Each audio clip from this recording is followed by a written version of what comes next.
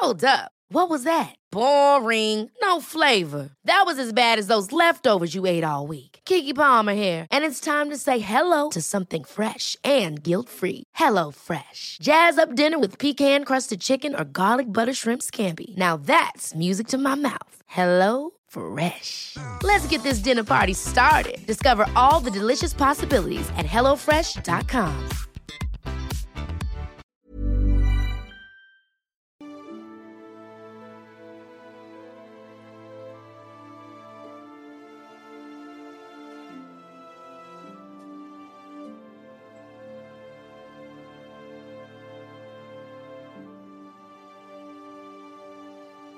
Hello, and welcome to another LARP Corner. I'm Luke. I'm Brian. And I'm Jeff. And sorry we missed you last month. Gonna say that right at the top. But with that, we're here now. Sometimes you gotta wait for the cake to bake. Just saying. Life gets in the way. So we're gonna actually start with our first events first. Jeff, if you would be so kind. I'll pull up the old docket here. Still kind of bearing with the world happening. Alright, so starting in June, there is the local Renaissance Fair in our large municipality about an hour away. That runs a Saturday, Sunday. Same Saturday, we also have Dam Break, the Altera Reopen Day. They apparently have lifted their restrictions down in Oklahoma. Oh, nice. Let's see, going down the docket there. Ragnarok got postponed again until next year. Haha. Oh. And I have middle of July, I have Breakers Gladiator Pits, the Invitational in Missouri. That was actually supposed to happen this coming weekend, but it's been raining a lot there, so Yeah, it's kind of a lake. They had some sort of like severe weather warning. Yeah, I'm guessing it's gonna be the same thing that happened during poop tides or mudgates. That is actually so he explicitly stated to avoid having that happen again. On the event page. And I think in August our local chapter is looking at hosting our annual event, but we're still in talks about that right now. Fair enough. I mean, I'd be more than down if you gave me the date beforehand, so I should be more than happy to come. Still barren besides that. It's maybe Chaos War in end of July, but I haven't seen anything about that. That might be postponed just like Rag. Now, mind you, with all these events, please keep in mind to keep yourself isolated for 2 weeks, so that way you don't spread anything in case people have not been able to or cannot be vaccinated. Even though we're getting the end of this, please be safe, people. But with that, we should get to our first drink, huh? Probably. So let's go with the Murder in Moscow. Ooh. Swanky. Now, Jeff, where did you get these recipes from? So, my wife subscribed to a Hunt-A-Killer box, and this was part of their merch. You could order a book of murder-themed alcoholic mixed drinks. Oh, fun. From a top Seattle bartender as the author. Sounds nifty. Well, let's try this thing. This is basically a take on the Moscow Mule. Yes, it is. Murder in Moscow. Moscow. Throw the lime inside the cup here. Just have it on the edge. 3, 2, 1. Salute. Well, the upside is that actually does help mellow out that ginger beer burn. That was kind of a mean ginger beer we got there. Yeah, but it has a weird Wow. thing that affects your nostrils. This is good. It's definitely a mule. Oh, I didn't go with the traditional copper cup on that. I'm not sure, though. But this is his interpretation. Seattle's a weird place. I mean, yeah, because he wanted originally a tulip glass, which I have never heard of before. Because it literally looks almost like a blossom. This That is honestly just kind of looked like it was like an 8-ounce wine glass to me. Almost. But it has a little bit more, it was more rounded than a regular wine glass. Sorry, we cut you off, Brian? this is the drink that keeps on giving. It's 30 seconds and I can still feel it in my mouth. Is that a good thing or a bad thing? I don't know. It's a new thing. Sounds like it needs more experiments. I took a second sip, so let's go with good. Oh, perfect. Well, I know there's there's a new thing that people have been kind of playing around with. I forget what it's called. It's like Buzz Beetles or something like that. No, it's not Buzz Beetles. It's Fuzz something. It's a take on the Szechuan peppercorn, but it's basically like a bud that's supposed to kind of do the same thing, except it's more like kind of numbs it, but also kind of tingles it at the same time. Okay. Apparently bartenders have been playing with that recently. I don't know how I feel about that. I mean, I'd definitely try it. It's not like you're basically chewing them down. You're just basically just letting it come out. I mean, it's not as bad as actually whole Szechuan peppercorns. Not that I've ever played with that. You're not speaking from experience at all on that one, are you? Anywho, let's get to our first topic. I know that on previous What's New Bar Kids, I've talked a few times about my usual fighting style. So we're going to go with these two, because I don't think we've actually mentioned that with these two. So, Brian, let's start with you. Okay, I guess from a very broad perspective, my general approach is I recognized very early in my career, I'm never going to be able to keep up with these guys that have been doing it for 10 years and who like actually hit a gym with like a Pel to practice shots. I'm not that committed. So what I do have is, first of all, I'm fairly ambidextrous, and I use that to my full advantage. And the other thing is, my general approach is I don't need to outplay you, I just need to out-weird you. That's a good stance to take. I decided to invest in developing a play style just designed to make people uncomfortable and hope that I can win by virtue of them just not being ready for what I'm going to do. So what I have is just a regular blue one-handed sword in my right hand and with a stabbing tip, because never build a sword without a stabbing tip. It gives you a foot of reach for free. They're very handy. Love stabbing tips. And then I've got a belt with a couple loops on it that I hang rocks from, and I have a rock in my left hand, and I've got like these leather frogs with like snaps that I can release, and I've practiced it enough where I can throw a rock and reach down to my belt and have another rock in my hands within 1 or 2 seconds. So very snazzy, like medieval bandolier. And the upside is with rocks is you basically get a free throwable buckler. You can block with it if you're feeling adventurous, but basically Do I value my hand? I mean, what if you get a boulder and just like get one that covers your entire hand? Yeah. I mean, well, I think you technically could, depending on the rule set. I think you can. I think there's only a max weight limit. Actually, even with Hearthlight, I don't think that's a thing anymore. I think Hearthlight got rid of does the have a max weight limit. It does? Yeah. I know one of them doesn't. Anyway, Yeah. so I am fortunate enough to naturally throw left-handed and naturally swing my sword right-handed, so it's perfect for me. And you can always tell when you run into someone that doesn't deal with rocks. They're very uncommon on the battlefield typically, because I don't even have to throw it at them. I just have to threaten to throw it at them, and they don't react. They play defensively. They lose the initiative. They live in fear of it. I've had times where if I raise and lower the rock, it's like their shield is on puppet strings. It gives me a lot of openings to, first of all, have a lot more distance than most one-handed fighters do. And second of all, I can kind of control where their shield is and play head games with them. Like I have a lot of times where I pump fake and then take a swing at their knees when their shield comes up and they blind themselves. There's only a couple of downsides with rocks, though. One, if you're dealing with a person who's actually used to playing with rocks, they are like, oh, okay. Oh yeah, I had my fun for the first few months I brought it to practice, and then people started just walking at me. And the other problem with rocks, helmets. There needs to be a rule change where helmets break after one hit like every other piece of armor. I mean, I get the reason why it doesn't, but at the same token... I don't. There are games that do allow headshots. They're basically homebrews, but they are a thing. No, I mean from projectiles. Oh, projectiles. Legal strikes should break it like every other piece of armor. I mean, I guess, but... Now we're getting into semantics here. I don't know if semantics is the right word there, but... We're getting deep into like the actual rule set, and I don't think that's what we're really trying to do here. Whatever. That's fair. I'm just a biased rock chucker, so that's my general go-to. Just the world's weirdest dual-wielding build. Now, Brian. Yes. Would you say that since locally people are used to you fighting that way, when you do score kills using that means here, does that make you more effective going abroad then? Oh yeah, I've had a couple times where I go to other events, and people they actually give me compliments on my rock throwing ability. It's surprising seeing people that are clearly much more talented than me giving me compliments. It's a very alien experience. I totally get that. I know. I'm not used to being good. I have yet to get that. No one's come up to me and be like, hey, you fought good. I've had that happen a few times. I have yet to have that happen. I am not the best fighter at all. To be fair, I also log a lot more hours on the field than you do. Fair.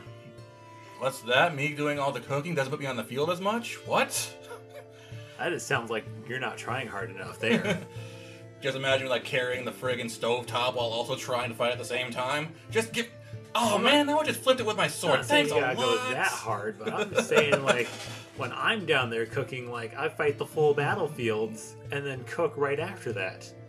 True, but I also try to do things that take prep time, and that's probably my downfall. You put effort into it instead of just making tacos. You're not efficient at your prep time usage? Sorry, we're getting off topic. We are. Jeff, you're up. Hit us with some knowledge. What knowledge? I would have to say my favorite weapon combo, bread and butter, sword and board. Classic. That's like everyone's go-to outside of maybe single blue. That being said, I do have a very healthy respect for single blue usage by itself. It is fundamental to everything. And debatably one of the harder things to run against other fighters. Very much so. Because once you start getting into... Unless you're going up against a pole arm, which we'll get into that later, your blues are kind of at a disadvantage to most other fighting styles. You gotta be quick.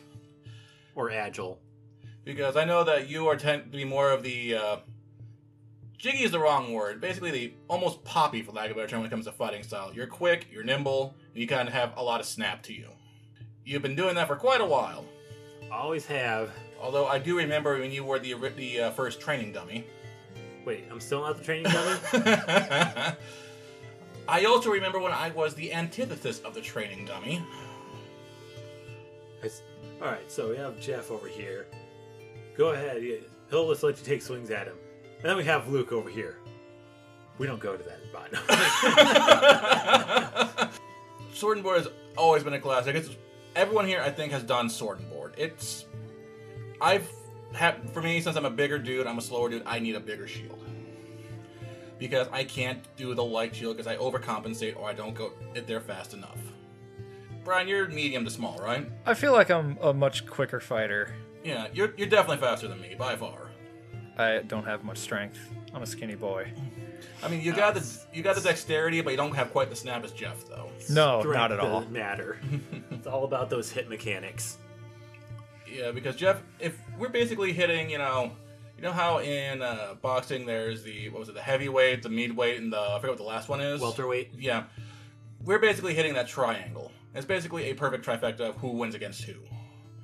Because I have to go big sword, big shield. Because I'm a big dude, I have to rely on momentum.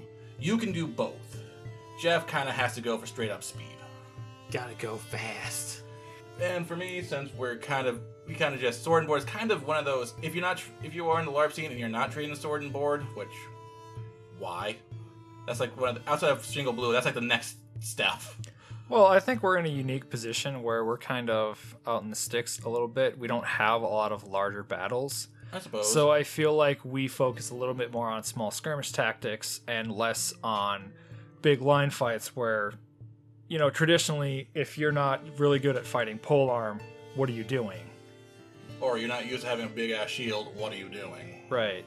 So, we run into these, 4v4, 5v5 man fights, and we don't have to worry about forming a proper shield wall with pole arms in between them. It's true. I think that's just our region's general flavor text, though, is much more skirmish fighters out in this part of the world. And then we get to me, who is pole arm. Again, I'm a slow boy. I can't keep up with you two, or actually most of the group. And I'm also a big boy. Broad and weight. I have to rely on either my reach or my momentum.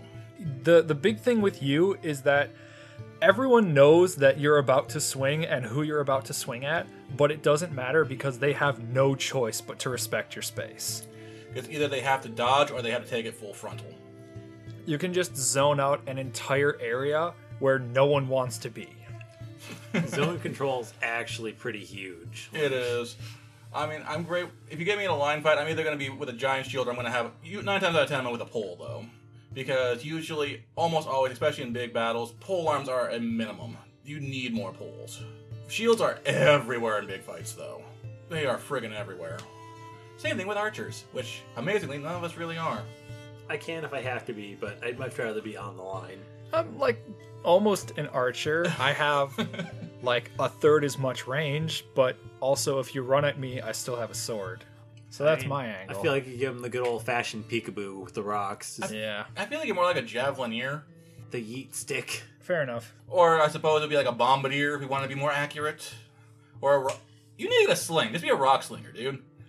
I've heard of an event where someone just had like a D-cup bra that they were using to sling rocks, but I've never figured out how to use a sling. I've never looked into it. But, yeah, we're getting kind of distracted though. With pole arms though, you got to be very, very careful though, because if you are alone and you're not up against another pole arm, you're kind of screwed. You only have one shot to save yourself, and if you miss it, you may as well just say, "I'm dead."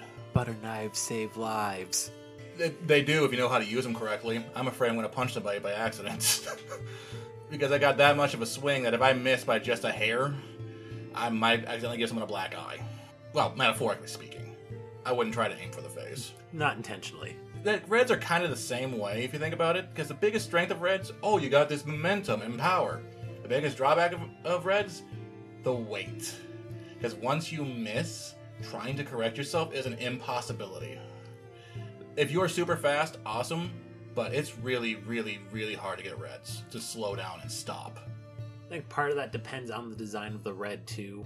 I try and balance my Reds so they have my Reds are heavy, but they're more easily controlled. If I overswing, I can come back easier with mine because more of the weight's towards my grips where the control is at. It's just, from my experience though, even if I'm just going with like a min Red, it's so easy to overshoot. And most of my stuff is super heavy because I need it to be super heavy. Like, obviously not heavy enough to hurt a person, but heavy enough to know, hey, you're getting hit with this thing. Stop rhino hiding, you cheating bastard.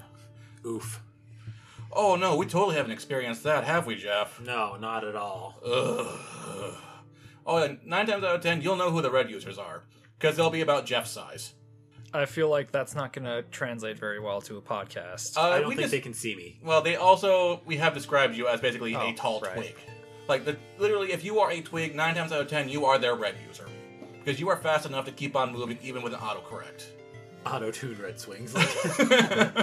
Like, literally, you're just scaring spin to win at this point. Demacia! Alright. Do we have any other points we want to... We actually haven't talked about the pros and cons of Sword and Shield, though. I think we kind of just started talking. And then we just kind of lost it. Yeah. The biggest con of Sword and Shield, if someone has a pole arm and they have a friend, that's the biggest problem with Sword and Shield, which is in a line fight, extremely common. Or, because Reds, if you know how to fight a Red with a shield, you're good, but if that Red is super quick and they break you down, not so good. I know a lot of people get really snappy Reds where they can fire off a red shield that's strong enough to break a red hit that's strong enough to break a shield every like half a second. Because a lot of people are just like, if you're thinking of Reds, because we should probably clarify, Reds are big weapons. They're like, what, 5 foot minimum? Or is it 4 foot minimum? 4 foot minimum. 4 foot minimum. So you're basically thinking this one person so picture anything that's about the size of German longsword? Yeah, something like that. Because you basically picture like this big, big, bulky dude, someone like me who's slow and whatnot, just swinging his heart. That's not how you run a Red. That's how you get yourself killed. Picture a barbarian. What's that barbarian holding? That's what we're basically thinking of. Yeah, if they have a big weapon and they have both hands on it, that's a Red. Now imagine a barbarian holding that thing, but they fight like a fighter. That's how you're supposed to use one of those weapons. Yeah, basically, if you can, you're supposed to hit it, take that momentum of it, and just smack, smack. You're not supposed to just go whoomp, because once they hit that one block, congratulations, you left yourself completely open. Yeah, if the shield user really knows what they're doing, as soon as you start your big wind up, they're already stepping in, because with a weapon that long, the closer you are to them, the more you can press your advantage with your shorter and more agile one-handed weapon. And you can also use your shield to just kind of pin their weapon out of the way. Granted, there's also ways for people who are slower enough to try to combat that, but it's just then we'll just go back and forth into, well, I do this and I do this. Those little kid fights. Nuh-uh, my shield blocked this. Nuh-uh, I totally hit you. It'll go into that kind of argument. Ah, good times. For those of you who are combatants, I'm going to say this right now. Please don't be dickheads. Take your shots. Do my best to. I mean, I try my best as well. Sometimes I get the adrenaline. It's like, oh shit, did I get hit? All right, whatever. I'll take it. I get it. Adrenaline's high. Competition. Blah blah blah. And we got distracted again. But to stop us from getting distracted, we should probably take our first break. Ah, yes. All Word right. from the sponsors. This episode is sponsored by Anchor. If you haven't heard about Anchor, it's the easiest way to make a podcast. They have creation tools that allow you to record and edit your podcast right from your phone or computer. Anchor will distribute your podcast for you when you're done, so it can be heard on Spotify, Apple Podcasts, or wherever the heck you listen to your podcasts. You can also make money from your podcast. Ka-ching! With no minimum on how many listeners you have. It's everything you need to make a podcast all in one place. Also, it's free. You can't get much better than free. Just be sure to download the free Anchor app or go to anchor.fm to get started. And we're back. Hello again. Alright, let's start our next drink up here. It is called the Red Rum? I think it's just literally baseline red rum. Alright, Double check the recipe quick. Please do. I should have mentioned this earlier. The Murder in Moscow is literally a complete recipe for a Moscow mule. Is red rum. One word. Red Rum. Red Rum. Which, for those of you who don't get the reference, read or watch The Shining. That's why that's not my flavor. And if you're gonna watch The Shining, set aside like what, 3 hours for it? It's so long. I will say though, I know this is gonna sound like pretentious, but of course, the book is much better than the movie. I know, I'm getting that face, but it legitimately is because Kubrick did an amazing job. Don't get me wrong. Like he always does. But he really did not do a good job on the family relationship between those three at all. Like, it was not... He was just focusing on the, oh, look, we're going to just focus on Jack Torrance, because he was totally the... Sorry, I'm getting distracted. I'll probably cut this all out. Anyway, Red Rum. What's in it, Jeff? Red rum. Oh, there, put the recipe away. Alright, so the rum. As you can guess, there is rum. Yep. What? Fun facts. And then we got some muddled strawberry, simple syrup, and lime juice. Alright, let's try Pretty this. straightforward. 3, 2, 1. Cheers. Ooh. Ooh, damn. Ooh, damn. That's good. A lot better than the initial impressions when we Well, I mean, when I got did the the smell... test run. Well, when I got the smell of it, it smelled like not quite fully ripe strawberries. So I thought it was going to be like really, really tart. This is actually really good. It is a little tart. Yeah, but it's not as tart as as the smell gave off, though. Right. So I was expecting it to be a lot more... I was expecting it to be like cherry tart. Ah, okay. It's like, Because when you get underripe strawberries and you get that super tartness with it, yeah. that's what I was thinking we were going to get. Man, this is real good. Like, this is legitimately a danger drink. I could maybe take 4 of these down.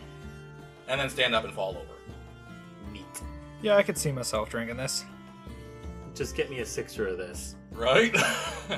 Alright, well, we kind of talked about what our usual is. Let's talk about our not-so-usuals. The ones we're not that good at. Or the ones we really hate doing, even if we are good at them. So we'll start with Brian again. As previously mentioned, I'm not a big dude. I'm kind of small and I'm quick. And don't give me a pole arm. Like, I have a red weapon just because I want to have one of each, just if the mood takes me. And I've brought it to events. I've brought it to events, and like the weapons checker will look at it and kind of roll their eyes and be like, "Ugh, another min red weapon." And I'm like, I can't help it. I'm a min person. It's not a min red. It's just a regularly sized red for me. What do you want from me? So you're like, what, 5'9", 5'10"? Something like that. Yeah, so it's not that Brian is super short, it's just that, I'm like Average. yeah. I'm like 5'10" and like 150, 60 pounds. I don't know. Like a good size for mine. For me, that would be a blue. Like, min reds, unless they're super heavy, are basically a blue for me. Yeah, I don't really. My other thing is I feel like I don't quite swing hard enough. I go for very light technical hits, and that does not mesh well with Body a mechanics. two-handed weapon.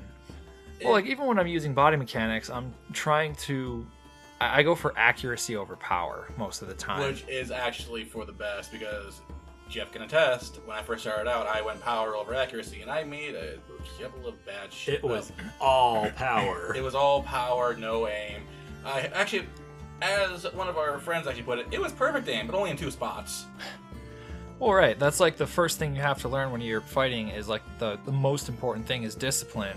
You get those edgelords that are like, I I would fight, but like, oh, I wouldn't be able to control myself. I'd just go nuts and hurt someone, and like that's supposed to be impressive, but everyone else just looks at them. Like I've had to deal with 2 edgelords exactly like that. Oh, Jesus Christ. Yeah, they're either like edgelords that are convinced that they'll be anime swordsmen and like hurt people, or they're like martial arts students that are afraid they can't turn off beast mode and they'll like punch someone in the face. And in both cases, the response is the same. Why do you have so little discipline? With that description, I guess I know 3 people then. Right? Oh, no, I get it. Because for me, I do try to avoid hitting people. I do try to hit center of mass almost all the time.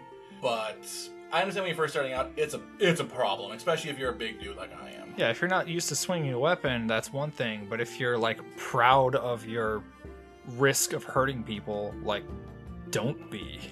Fair.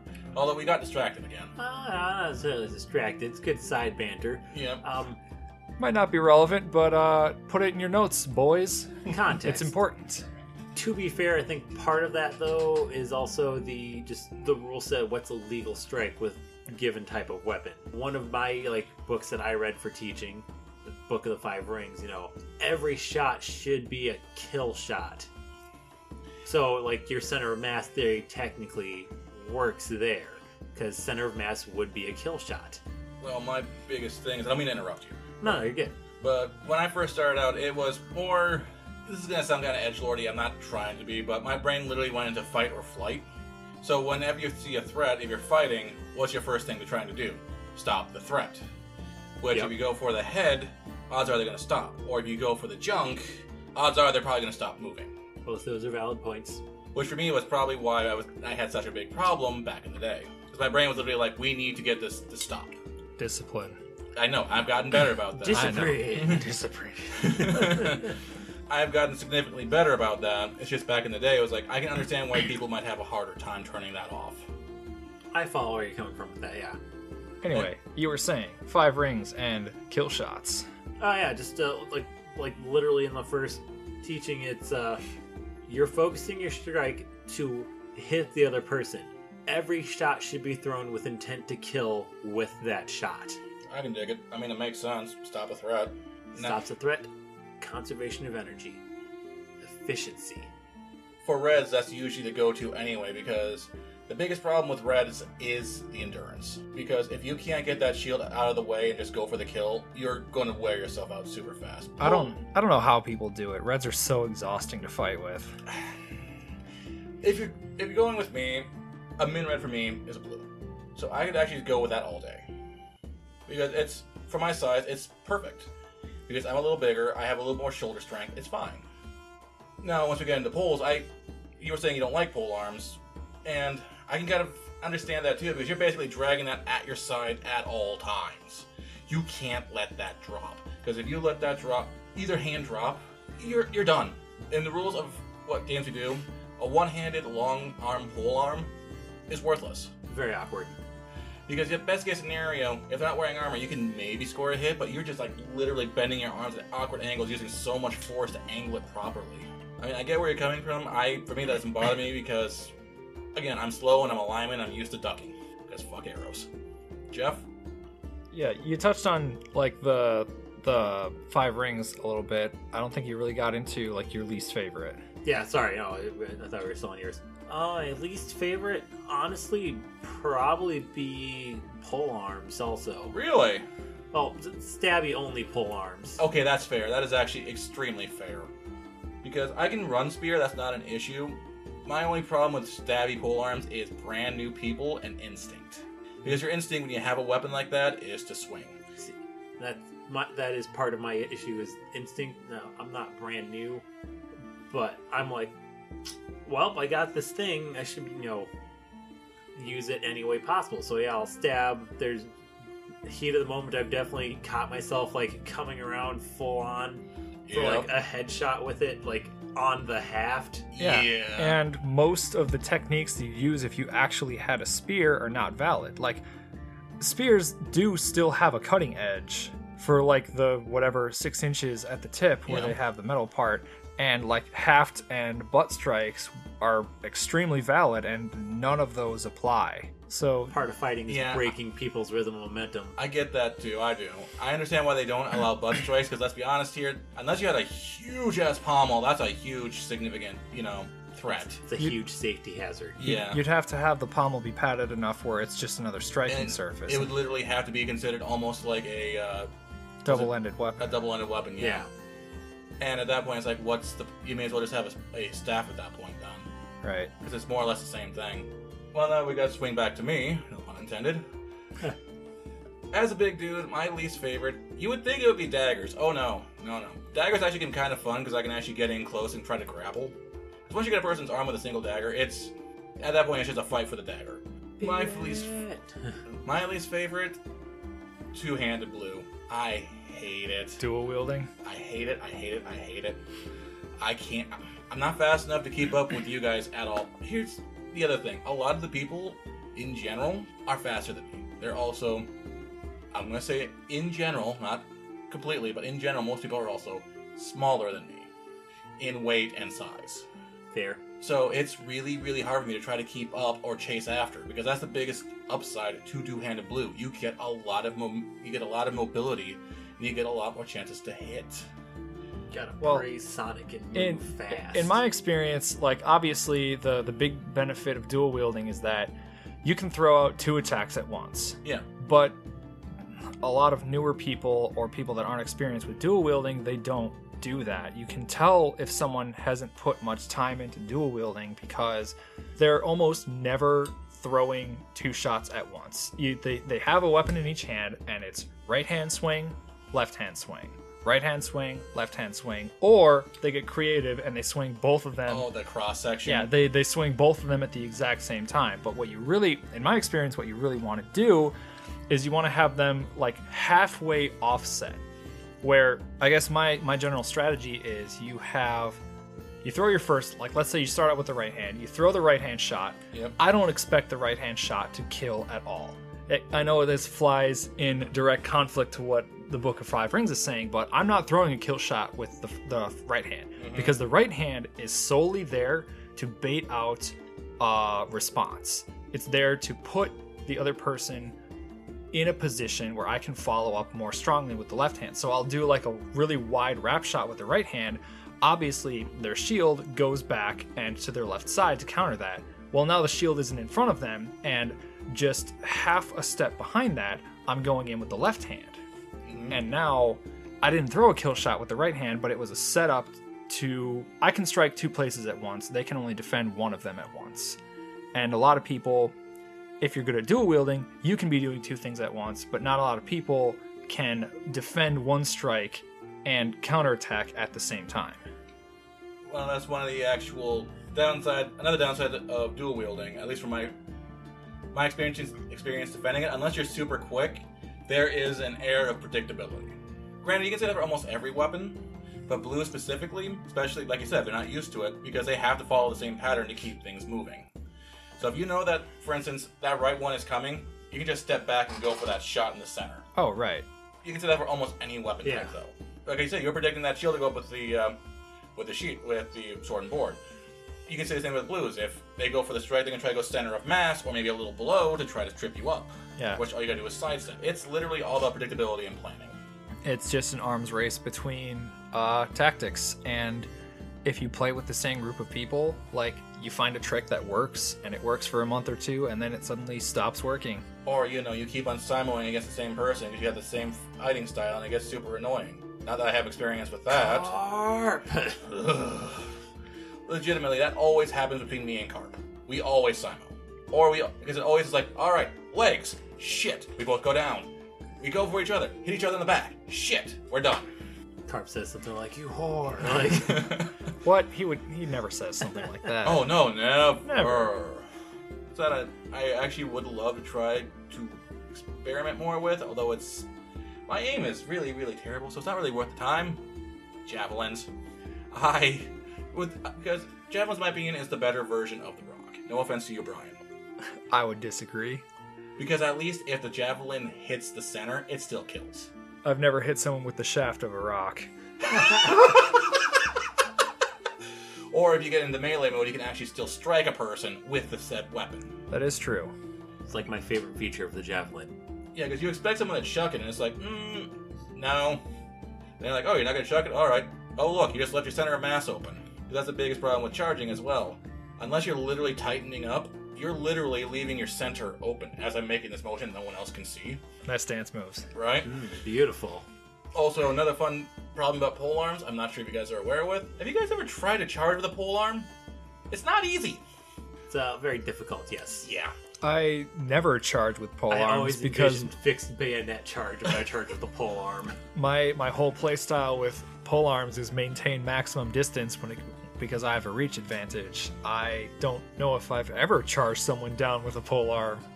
So, because of how a pole arm is unfortunately designed, you only have two options. Either keep it at your side and try to do like a hobble forward, or you have to keep it horizontal and just keep on going forward, which sadly is legal.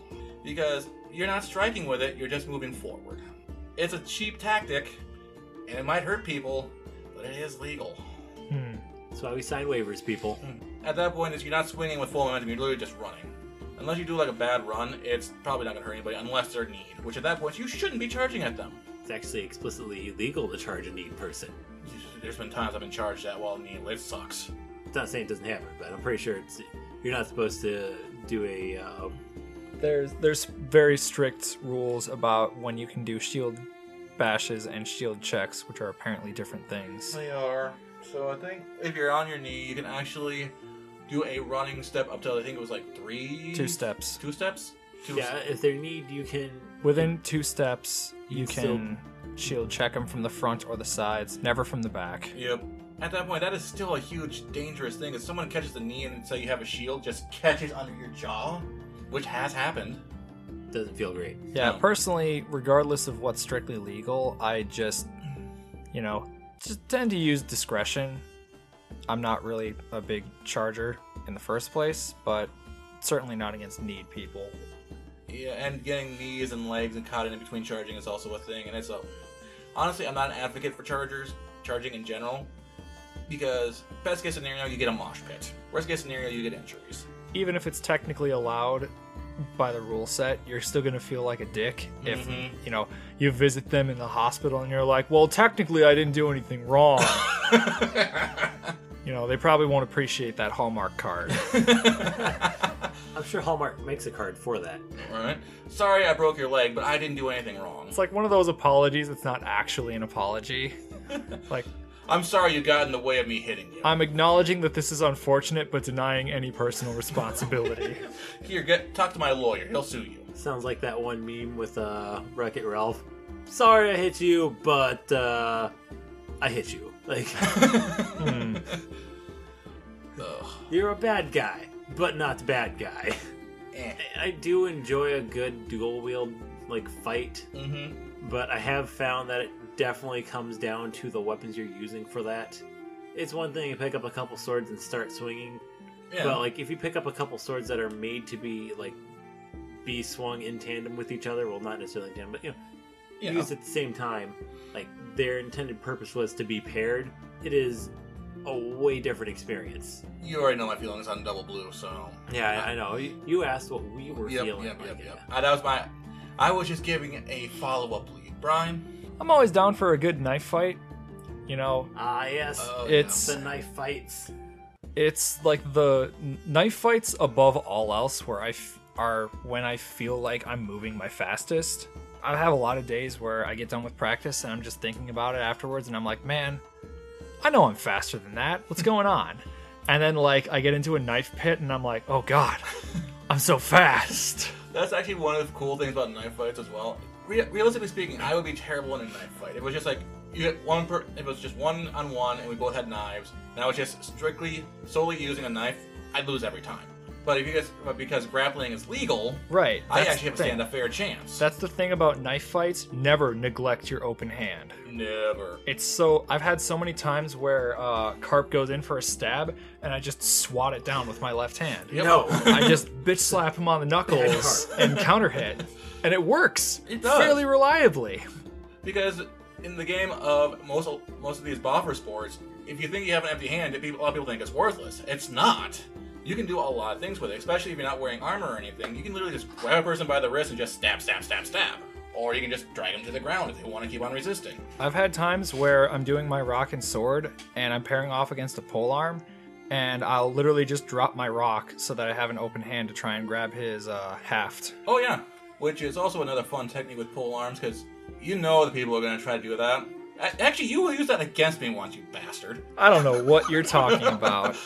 Oh, literally, he's used my momentum against me. God damn it. Short story. Are we detouring? We're detouring a smidge. Okay, let's do it. Okay, the road's flooded. You had. Are we gonna explain the game mode or just do the story? Let's just go. We'll just start off. Right, We were in a so- ring. We were basically in a ring formation. I was Yeah. polearm. It's basically details don't matter. It's me against like a whole group of people, and I just keep respawning until I kill them all.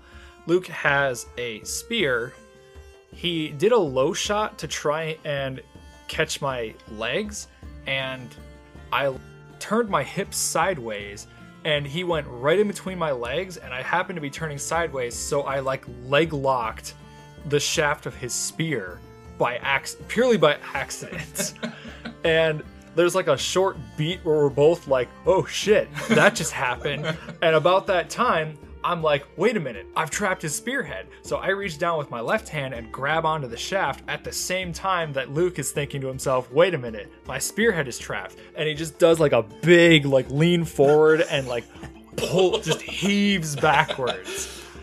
And so I grab onto the shaft and just get launched directly through the line. And I basically like run into him. And I happened to like bring my sword around and hit you on the back. Yep. In midair, and I got hit like 5 times in midair, but you're technically Style not, points. You're technically not dead until you hit the ground, and no one was gonna take that kill away from me. Nope. It was too good. So yeah, don't neglect your open hand. You can be used for barehanded parries if you're really quick. You can use for grappling and controlling weapons. Or controlling arms. And worst case scenario, you can use it as peasant armor. If You don't have anything in that hand anyway, you can use it to soak up a hit coming towards your body. Which if you're a big dude and you like using single blues, that's honestly the best option you have. Oh, what's that? Someone's going for a quick shot to your left. Take it, swing to their open hip. Done. Just roll and let it hit your shoulder. Yeah. Or preferably arm. Alright, but with that, I think we should probably call it. I've been Luke. I've been Brian. I'm Jeff. And we hope you guys have a good one. Catch you next month. Hopefully. The plan, anyway. Bye. Laters. Thanks for listening.